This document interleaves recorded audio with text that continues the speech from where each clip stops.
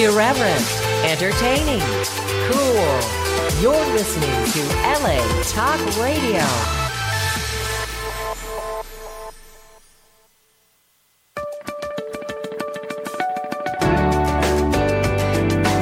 You're listening to All Things Therapy with Lisa Tahir, only on LA Talk Radio.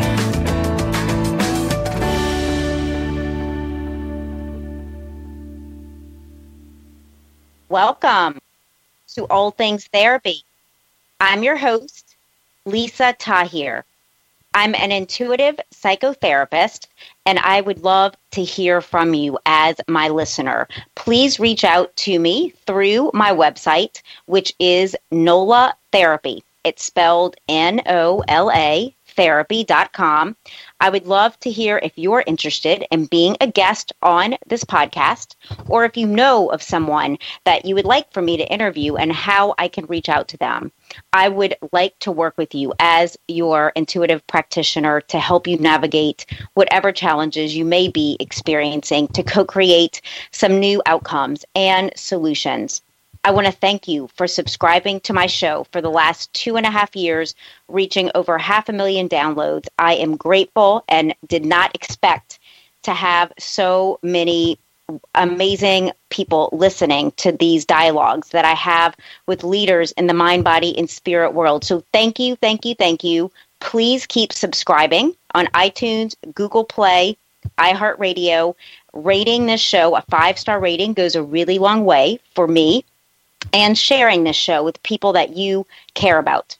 One of my sponsors is Audible, and I would love, if you do like audiobooks as I do, to receive a free audiobook download from them because you are my listener.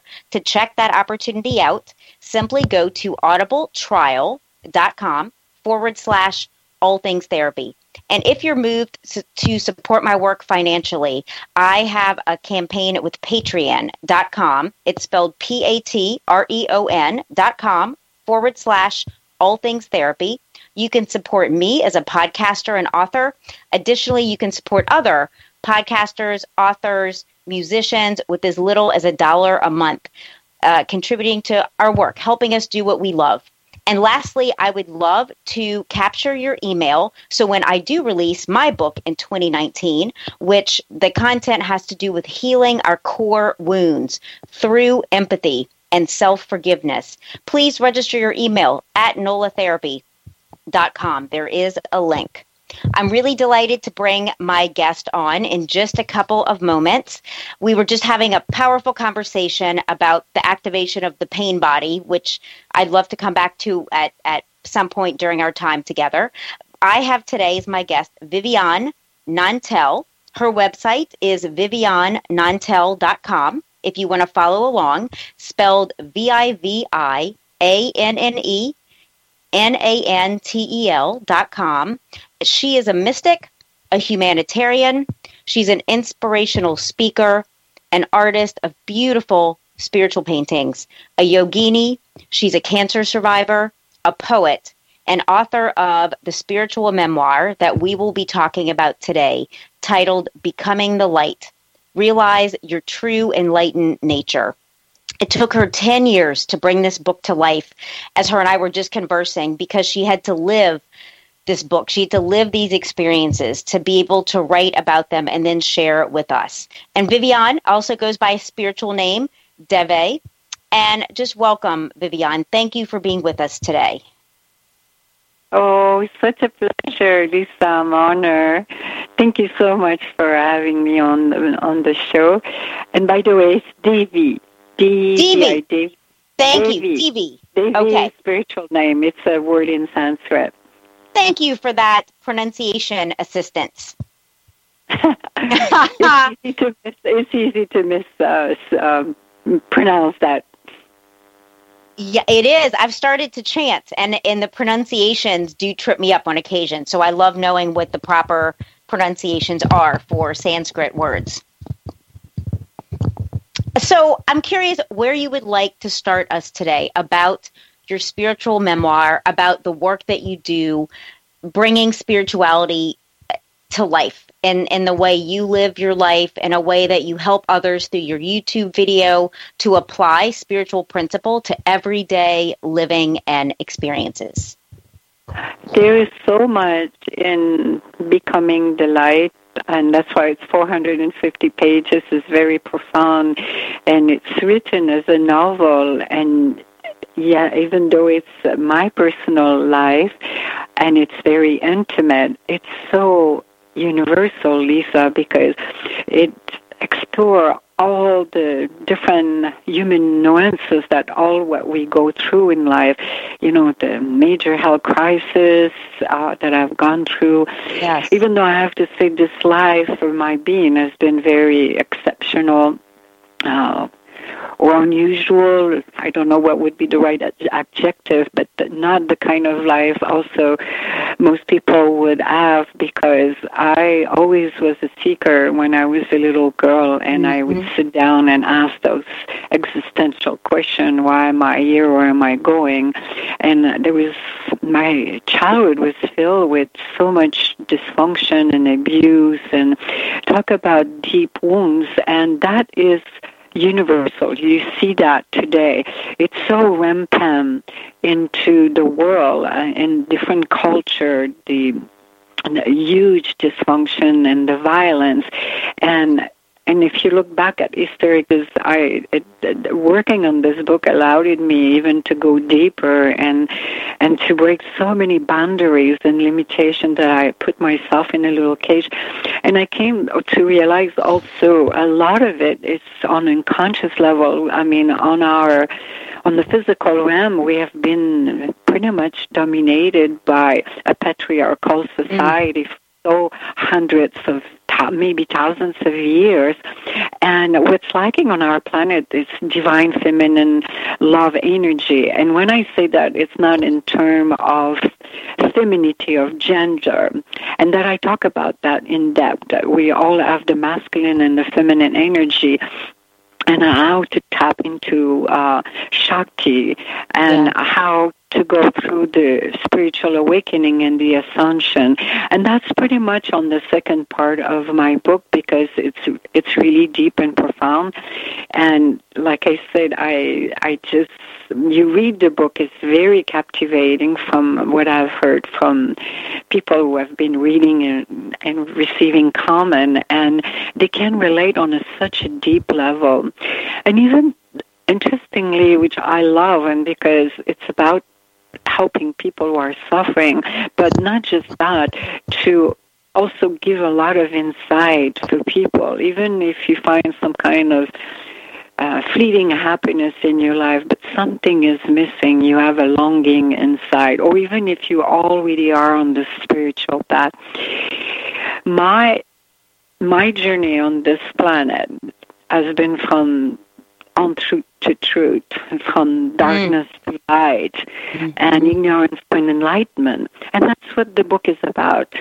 And it can be a spiritual process for anyone who starts reading this book. One comment I got from one of my readers, because they want to reach out to me often because it has such a huge impact on their life. And she said, I'm relieving, I'm going back into my own life and looking at my life and coming to so many big realizations. It's very empowering. One of the themes that I noticed early on in your book, and to just really commend how transparent you are in telling your story of your upbringing and some of the traumas that you experienced, that the theme of transformation and transforming particularly trauma into meaning, and how that really propelled you, I think, to dig deep into yourself and who you are. As you said moments ago, where do I come from? Why am I here? Where am I going? And is there more? And just wanting more. So I wondered if you can talk to us some about how old you were and what that was like to start transforming the trauma you experienced, and how did you navigate that? Well, I asked those questions when I was probably 6 years old, and my parents always thought there was something not right with my being. You know, I was like so very different from any other children. There was so much trauma. My mother attempted to commit suicide. Yes. My father, the way he left, she almost died. She was hospitalized in recovery for 3 months, and I was only, 11 years old when my father left. And the way he left, it was so tragic. It was such drama, and he almost ran over my mother and two sister in front of the car. And so there was a lot of deep, deep wound. And so as I grew up, and, you know, also feeling that I was not worth it, and no feeling of love, and no sense of belongingness, because that's what, as a child, we all need, that unconditional love, that feeling that that we wanted and that we belong. And so I was really suffering deeply. And then it's a long story, but I'll go straight to the point. You know, some of it, I'll share some of it. It's preferable you read in the book, because like my cancer journey, when I was diagnosed with advanced cancer, we'll go that a little bit, but I'll go to the major depression I suffered. Who would have thought I would have suffered such a severe depression? Being like myself, I was so bubbly and vivacious. I mean, I was like naturally awakened, you know, I was blissful, and I didn't want to hate my father, and so I was really resisting hating him. And you'll see in the story how it all evolved, and because I felt like it was poison, and I never really hated him, but I had definitely some repressed anger. And so when I moved here in America, I'm going straight to answering your question. When I was living in Connecticut, I madly fell in love with this man who had 2 children, and they were teenagers. And so much came up then through this relationship. And there was a tendency of codependency there. But not that it was completely unhealthy, but this being I was in love with, he definitely was using power over. It was very subtle, but now I know because of where I am today. Yes. But, power over, when it comes from a male or even from a female, you could definitely see that. It's a power of conquering, of dominating, of manipulating, of controlling to get what you really want, which is not love. That's not divine love. And just forget the divine love. That's another thing. It's not genuine love. You see what I'm saying? Yeah. When we talk about inner power, it comes from our ultimate divine nature. That sense of oneness, of who we really are, and we always embrace the other one as oneself. So we always want the best, the highest. It's really unconditional. And so it was painful, very painful relationship, and that we kept breaking up, making up, breaking up, and there was definitely love there, for sure. We were also very challenged with the circumstances of life, which I'm not going to go into the whole story. It's in the book. Yes. However, what prompted that, it was a blessing, but it took probably over 15 years to realize that, that it was in a way, but it was the most excruciating experience I went through, but it released me tremendously, a lot of deep wound from the past, because the way he was parenting his children and the rejection I was getting from the children, and it started to awaken my heart chakra, and then it was actually completely open because I was so deeply in love with Ian. Ian, that's who I have, yes. Yeah, and I wanted to belong. I wanted to marry him. I wanted to have a life with him. So I started falling into a very deep relationship because it was very uncertain. In one moment, he was deeply in love. He wanted to be with me. Another moment, but what occurred in the unfoldment of the relationship, Oh, it's so long of a story. I don't want to tell the whole story. He did some. He did some.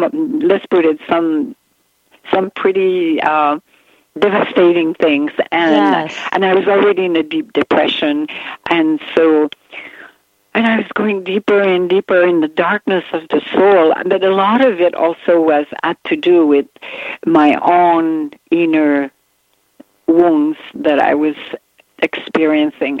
It brought up a volcano of intense emotional energy from my childhood and my youth, when my father was there, and he was physically extremely abusive and verbally and emotionally, and it came so strong I just couldn't handle the intense depression, and I went deeper and deeper in feeling hopeless and helpless and tried to come out of a depression like that. And I was denying it for a year, even though I was seeing a therapist at the time.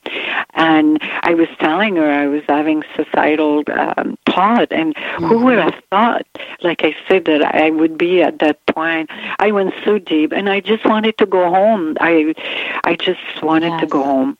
And I felt like I was unable to function, and I attempted to commit suicide, and I took such a huge overdose. And what occurred there, I was in the bathtub, I will never forget, and I was talking to the Divine Mother.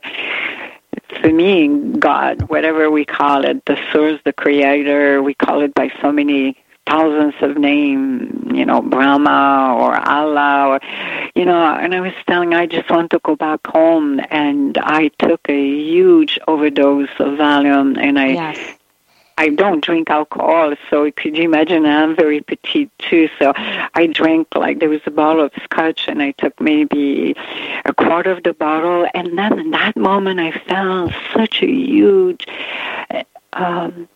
it's hard to describe, this divine presence hovering around, and that warmth and that love.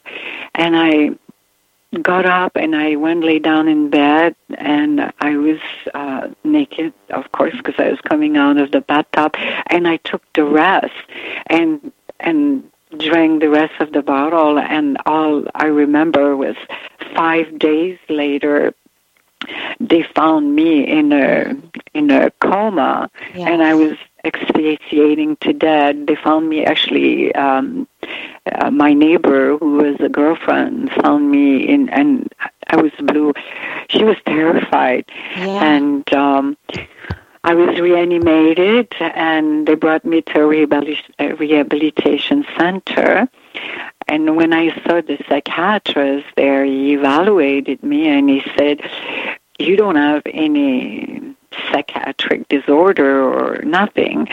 And I had in that moment a really powerful existential moment. And when he was telling me, he said, "According to your record," he said, Viviane, he said, "you're a miracle." He said, "You were asphyxiating blue." He said, it's rare that we see someone coming back, and when they come back, they're either brain dead or they have some major handicap. They have done some serious damage to their body or their system, and that Zen moment I had there was really powerful. I can't describe the experience. There was a broadness of consciousness there.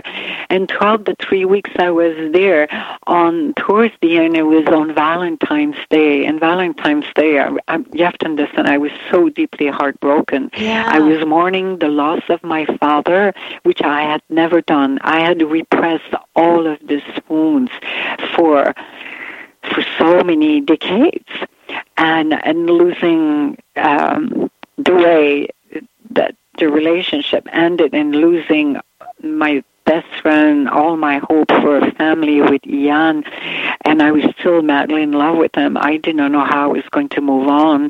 To mourn the two losses all at once was so huge, but it was a huge spiritual awakening. And that afternoon, when I was laying on my bed, I was waiting for friends, very dear friends, to come and visit.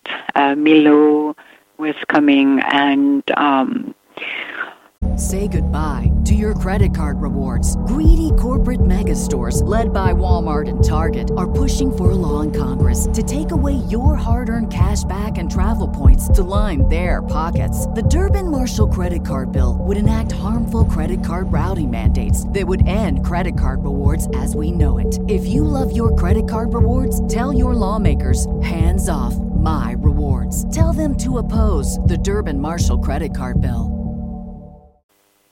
And I was laying there, and I will never forget, there was beautiful shaft of light coming through. It was in the winter. It was obviously in February, and it was really cold outside. And I felt again this, out of a sudden, I felt this divine presence, very strong. And how do you put that in words? No one. You can't put that in words. Right, it's an experience.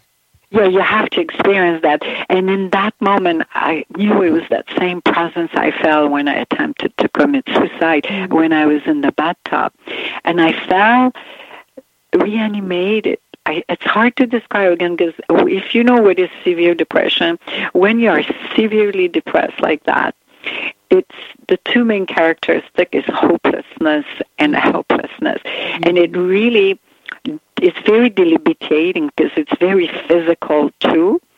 And I was so drained, and I was walking around like a zombie, like in a daze, and I just couldn't function. And I had no ego. I had lost all sense of self and sense of identity. Everything was shattered in that moment. And that was... there was a breakthrough there. There was a gateway to be able to experience what I experienced there, laying there. And then it was like God, whatever, maybe it was Mahashakti, in terms of energy, primordial energy. I can't say exactly. It was not per se an entity, not like what you would think of the world of spirit as a ghost, or that was not that. It was a divine presence, and it was very strong, very powerful. And it just came, and I felt like that energy came through my being, and I found it was like a dead flower who is withered, like wilted. Completely dead. Yes. Wilted, that's right, wilted. And like that life force energy came back, and I was like reanimated. And for the first time in over probably a year and a half, I felt there was hope. And I felt like this sense that I had that sense Ian had stolen my soul, my spirit. Like I said, I couldn't function, and I was completely back to life. Of course, it took a lot of self-effort, but I mean, at least the sense of hope to be hopeful, and to be able to help myself came back. And that was a very empowering moment. After that, Can I jump in to say something that struck me as I read your book? And for listeners that I think it could be important to hear, that in the beginning portion of your book, I really had the profound sense of the depression, the trauma, that the abuse that resulted in the depression and anxiety and the push and pull of the relationship with Ian, of wanting to be loved, which is a natural human need and desire that all of us have in varying degrees, and then you coming to a place of hopelessness. And it was a full surrender experience for you to go into the depth of the sadness and the losses that you had experienced and kind of rolled through and moved through just to keep getting to the next moment in your life until you couldn't anymore. And that surrender into a death, I think, of your old self and being really reborn and able to connect with our source, which is the experience of enlightenment for us to connect. I love how you speak of the Divine Mother, because so often I call upon Heavenly Father and like a male notion of spirit. And it's been really beautiful to call in the Divine Mother, because so many of us as women, I think, might not have had that nurturing, loving mother for various reasons. And absolutely. I find it comforting and just the total surrender and then re-emerging of yourself in the second half of the book. Yeah, what you're saying is exactly what happened. I mean, I sometimes I use the word surrender, but I think I didn't mention that in my book. Surrender, unfortunately, on the Western Hemisphere, the word is misunderstood as submission. It's not submission. When you're in a state of surrender, something very, very metaphysical happened there. And I really didn't have any ego in that to commit suicide like the way I did. For a higher purpose was to want to go home and to merge with the source with I call it a sense of abandonment. There was just a sense of abandonment. And I think what I experienced with this severe depression, I lost all sense of identity completely. And the false self really was, talk about breaking free from huge, powerful boundaries that were actually conditioned in some ways to my being, and you see that over and over around the planet, because when you're a child and you're a young adolescent, a lot of the conditioning and brainwashing and all the pain that you go through in a dysfunctional family, it's very hard to escape. You know what I'm saying? Yes. Not that you made yourself a victim, but I remember at 8 years old, my brother and I, Coco, tried to escape. We disappeared for 24 hours because I did not want to be in that house anymore. I kept saying, God made a mistake to put me in that home. And I knew this was not normal, and I was only 8 years old. And but you see this over and over and over. That's why that's why we have also so much violence, because all that repressed wounds of pain, deep pain, is the only way you can survive when you grow up in families like that. And most people don't realize those wounds, they are exactly what create a lot of the mindset in people, and a lot of the boundaries that are also unconditioned, conditioned and brainwashed in a way where people are not even aware or mindful that they are indirectly, they become victim to a lot of things because people press their button all the time. Limited success, fleeting happiness, not a sense of equanimity and balance. And I mean, I was carrying this deep sadness for so long, and I escaped. When I was a young adult, my best way was to escape Canada. I did not want to be reminded of anything, but it didn't mean we can escape as much as we want. But when it's inside deep, in the yogic tradition, there is something we call, it's in Sanskrit, it's called samskara. Samskara are impression, and they are really deeply ensure into the physic and the physical aspect, the self, and everything that takes place in our life, either physically, even wounds, injury, it's all deep inside, and even in the subtle body. So we are being governed by all that memory inside of us. So that's why I always tell people, embark on this spiritual path.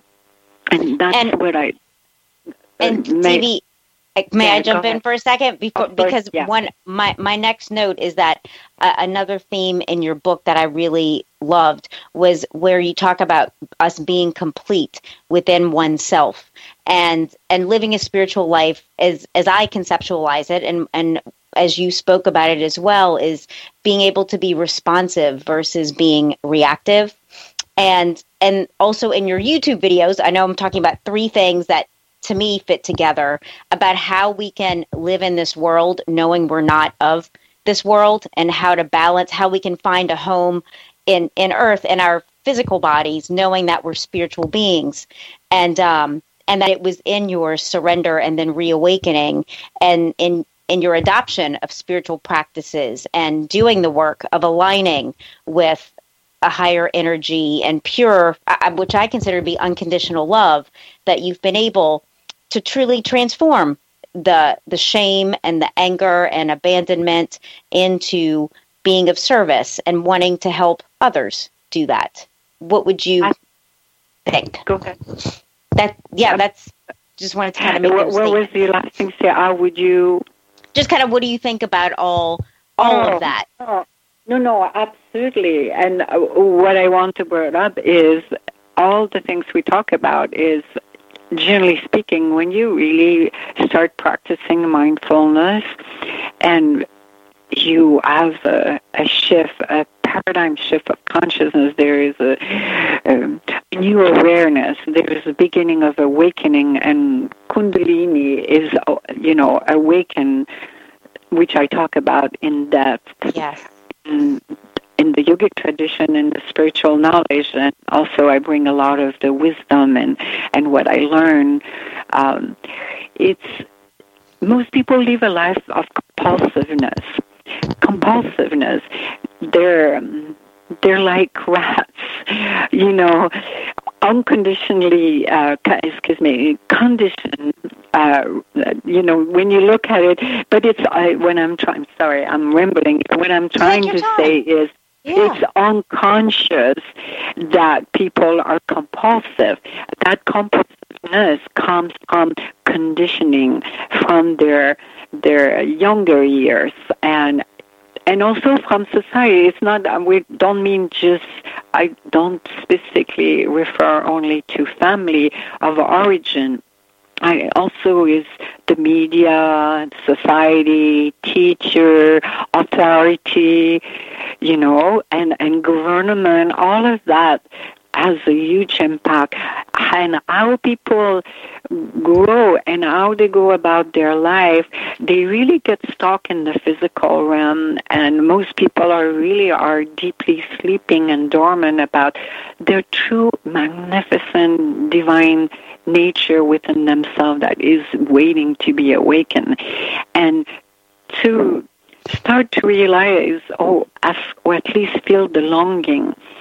And for most people, the longing starts from, I'm looking for well-being, I'm looking for happiness, I'm looking for love. Those are fundamental human needs.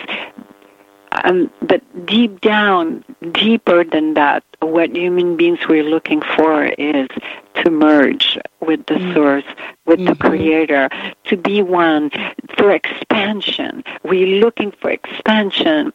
And that's where we really talk about our true divine nature, who we are.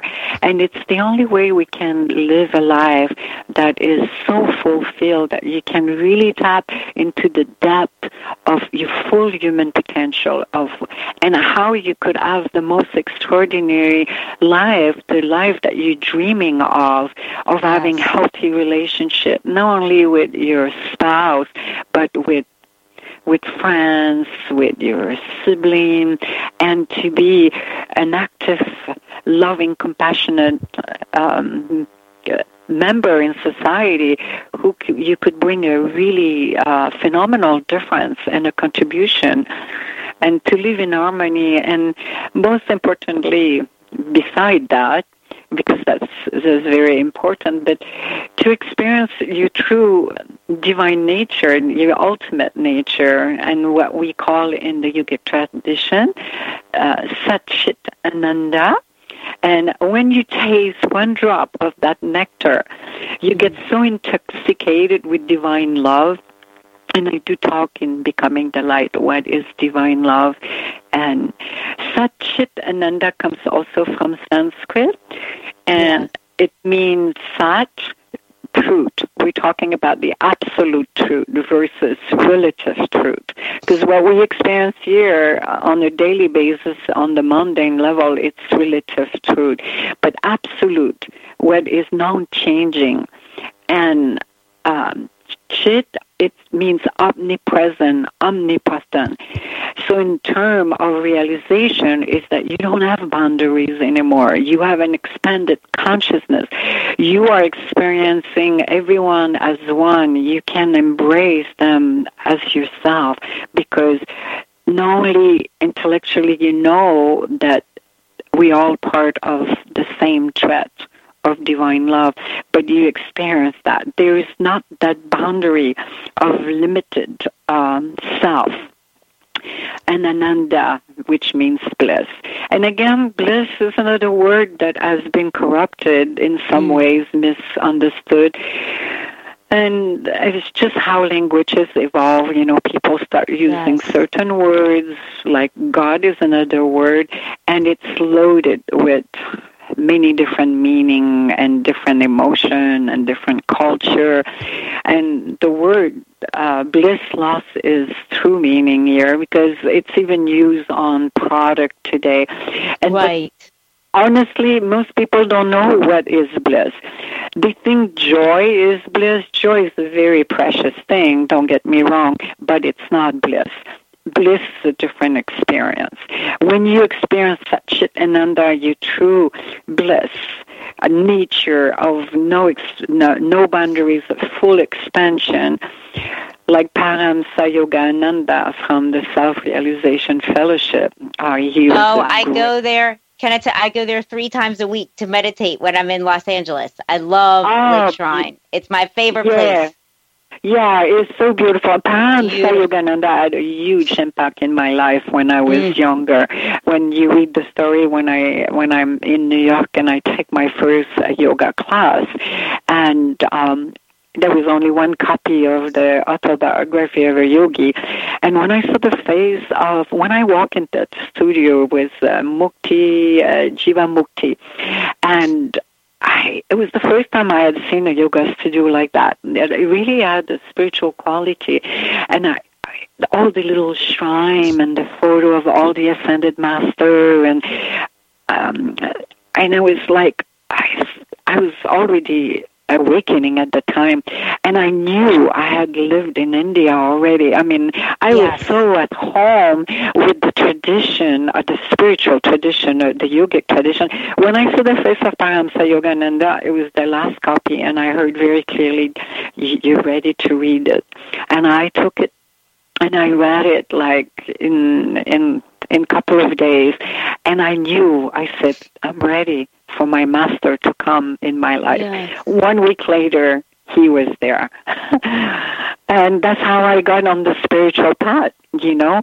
And if you are a true seeker and even if you're not, just to go explore and just for well-being. That's what I used to tell my ex-husband, because he would not want to do it for growth or spirituality.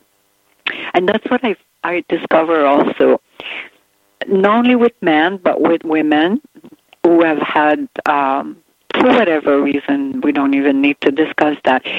It takes courage to go on the spiritual path like the way I did it. It does. And to want it to be demolished. Everything about my being, I didn't want it because it was just accumulation. And that's what create personality. Personality is just a bunch of accumulation and brainwashing and conditioning from past, all that we accumulate from all the things we already discussed. But at the true core essence, we're not personality. You see what I'm saying? It doesn't serve us. How can we be happy when we accumulate all that stuff that is not even ours? The same thing with ego. Ego really in reality doesn't really exist. Ego is just a term that came from Freud, that psychologist, and it doesn't exist. It's not there. There is a sense of I-ness when we grow only for survival, because otherwise we would not have the instinct to move on and to survive. But so all of that doesn't serve us. And personality and ego, they're also very, very connected in some ways. They're there, but they're not there. Because when you go in to look, where is it? It's like the mind. You look, but it's not there. Right. You see what I'm saying? Yes. But yet, they have the impression on your metaphysical level and physical level. The only way to move, in my experience, or the fast, they definitely are different ways, don't get me wrong. Life itself, like what happened to my being with Ian having this major heartbreak, was the beginning of a big spiritual awakening. So that was organically, it happened for my being. But it was not enough. If you are in a hurry and you really want to be happy and experience your divine nature, I would say not only embark on the spiritual path, set the intention to have the right spiritual master for you where you are right now in your life. Not only in your life, but also on your evolutionary level, because everyone is different. And according to just one last thing. Yes, according to that, you will attract the right spiritual teacher or master for you. And make sure, I would say, if I may make a recommendation, a suggestion, because that's the point I really want to emphasize, and I tried to mention earlier. In my experience, there are different branches of yoga. It's an ancient tradition. It has over 7 limbs. And the right concoction of yogic practices is very important, because everyone has a different temperament, and depending where you are at this time, and 5 years from now, it might be very different. 10 years from now, what you need might be different. You might need more Bhakti yoga, but one important thing is Kriya yoga. Kriya from Sanskrit means complete action, and it involves working with pranayama, with the breath. In the breath, we have life force, energy, prana. And that, when Kundalini starts to awaken, the Kundalini and Shakti are synonymous. When that energy, which is at the root of the perineum for each individual in the subtle body, what we call yogi and yogini from the Maharishi, from thousands of years, called the Muladhara. That's one of the most important major chakra, because it's the foundation. And that's where Kundalini is dormant. And it's viewed as a serpent because it's quail, and that's just an energy. And when that starts opening up, and that's why I stress the Kriya Yoga, because Kriya Yoga, it works on awakening Kundalini. It works on purifying and getting rid of those samskara we were talking about earlier. And Kriya Yoga, again, you could have a combination of many different things, because I myself, still my life being a yogini, there is the right concoction where I am right now today, but I still do Kriya Yoga because they're very powerful. Powerful. And I did a lot of Yes, I did a lot of intense sadhana for almost I've been on the spiritual path for I lost track of the years. I think it's 19 years now or something like that, 18 years. And when Sadhguru came in my life 7 years ago, I was so ready for him. I've been very blessed. Each master came at the right times in my life. Each one of them were equally important because they did exactly what I was ready for. And with my own self-effort and devotion, openness and receptivity, I was able to fully awaken. And Sadhguru, was a huge part in the last period of my life. Yes. But I was so open and willing. You have to be willing for huge transformation. And most people are not, because, like I was saying a little earlier, if you don't have the courage and you don't have the longing, people are afraid of the unknown, number one, and they put a huge amount of resistance, because it's very frightening for people to lose all their system belief, because they start feeling insecure. And that's why most people, when it comes to really about deep, true genuine transformation, they run away from it.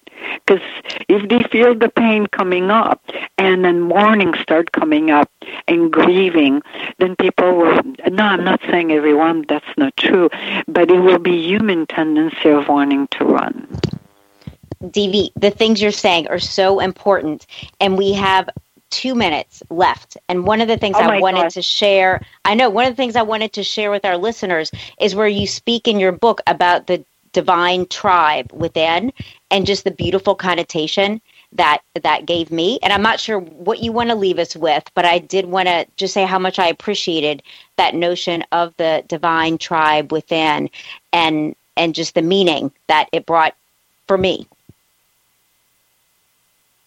Did you say tribe? The divine tribe within, where you speak about that. I just thought it was such a beautiful notion and belief to hold of our divine tribe within us. I don't remember saying divine tribe. The word tribe, TRIBE? Yes. Okay, that I got that from your work, be it a YouTube video or your book, The Divine Tribe Within, and just drawing upon in our spirituality, just being connected to Source and having okay. I think I know what you mean. But I don't remember writing it. Divine tribe per se. I think what I have said, and I often refer to that, there is only one tribe. Ultimately, there is not this one, because we all are one, and it's self-realization is realizing there is no self. I know it sounds like an oxymoron, but it's so true, because it's just look at that beautiful metaphor of we are a unique wave of this divine ocean. And so when you realize each wave is unique, right? It has an entity, has a form, but a wave cannot exist without being part of this infinite ocean, right? When you realize that, you realize, after all, you are that infinite divine love. So we are the consciousness. We are that source. So ultimately, there is not so many tribes. There is only one tribe. This is it's divinity. So we all have within ourselves divinity. And that's why I want to say to all our listeners, take the time to listen your inner voice. And life is too short. And I hopefully maybe, or if not, listener can read about my near-death experience, the brush I've had with dying so many times, like the plane crash with Alaska Airlines that I was indirectly involved. That was a huge other new awareness, that brought a new awareness, and my whole story with breast cancer, which yes. is there's so much richness and depth in your book and in your life story that you so bravely and transparently share. So how can listeners learn more? Because we are at the very end, and I want to be sure that you share with all of our listeners how they can reach out and get your book, learn more. Definitely. I welcome everyone on my website, and you already mentioned it, at VivianNantel.com. I am on YouTube also. We start doing some videos. I love your videos. Yes. Thank you so much. And they're short. And if you're interested in Divine Sacred Love Relationship, I suggest you sign up for my newsletter. You could download for free the exclusive video. You might find it very insightful, because that's another subject we didn't talk that much, the difference between domesticated relationship versus a Divine Sacred Love relationship. And also, you could find my book on Barnes & Noble.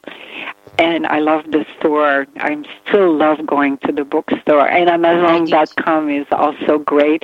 And it's available almost everywhere around the world.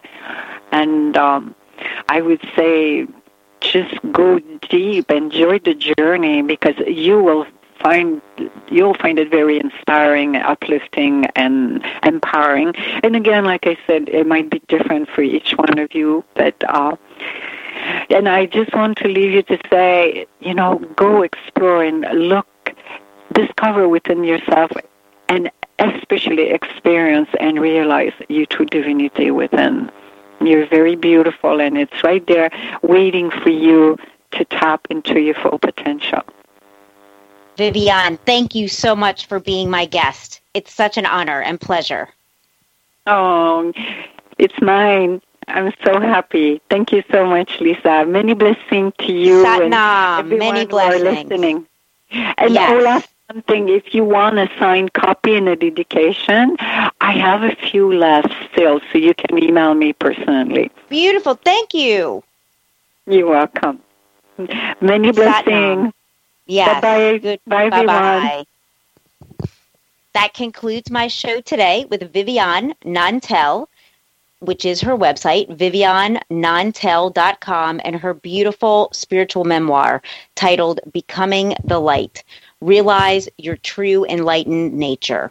Thank you for being with us this week, and please listen in next week as I bring you another episode of All Things Therapy. Bye-bye.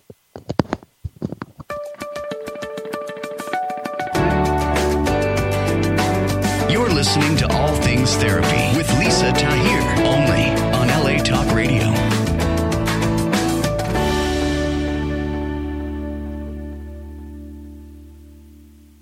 Say goodbye to your credit card rewards. Greedy corporate mega stores, led by Walmart and Target, are pushing for a law in Congress to take away your hard-earned cash back and travel points to line their pockets. The Durbin-Marshall credit card bill would enact harmful credit card routing mandates that would end credit card rewards as we know it. If you love your credit card rewards, tell your lawmakers, hands off my rewards. Tell them to oppose the Durbin-Marshall credit card bill.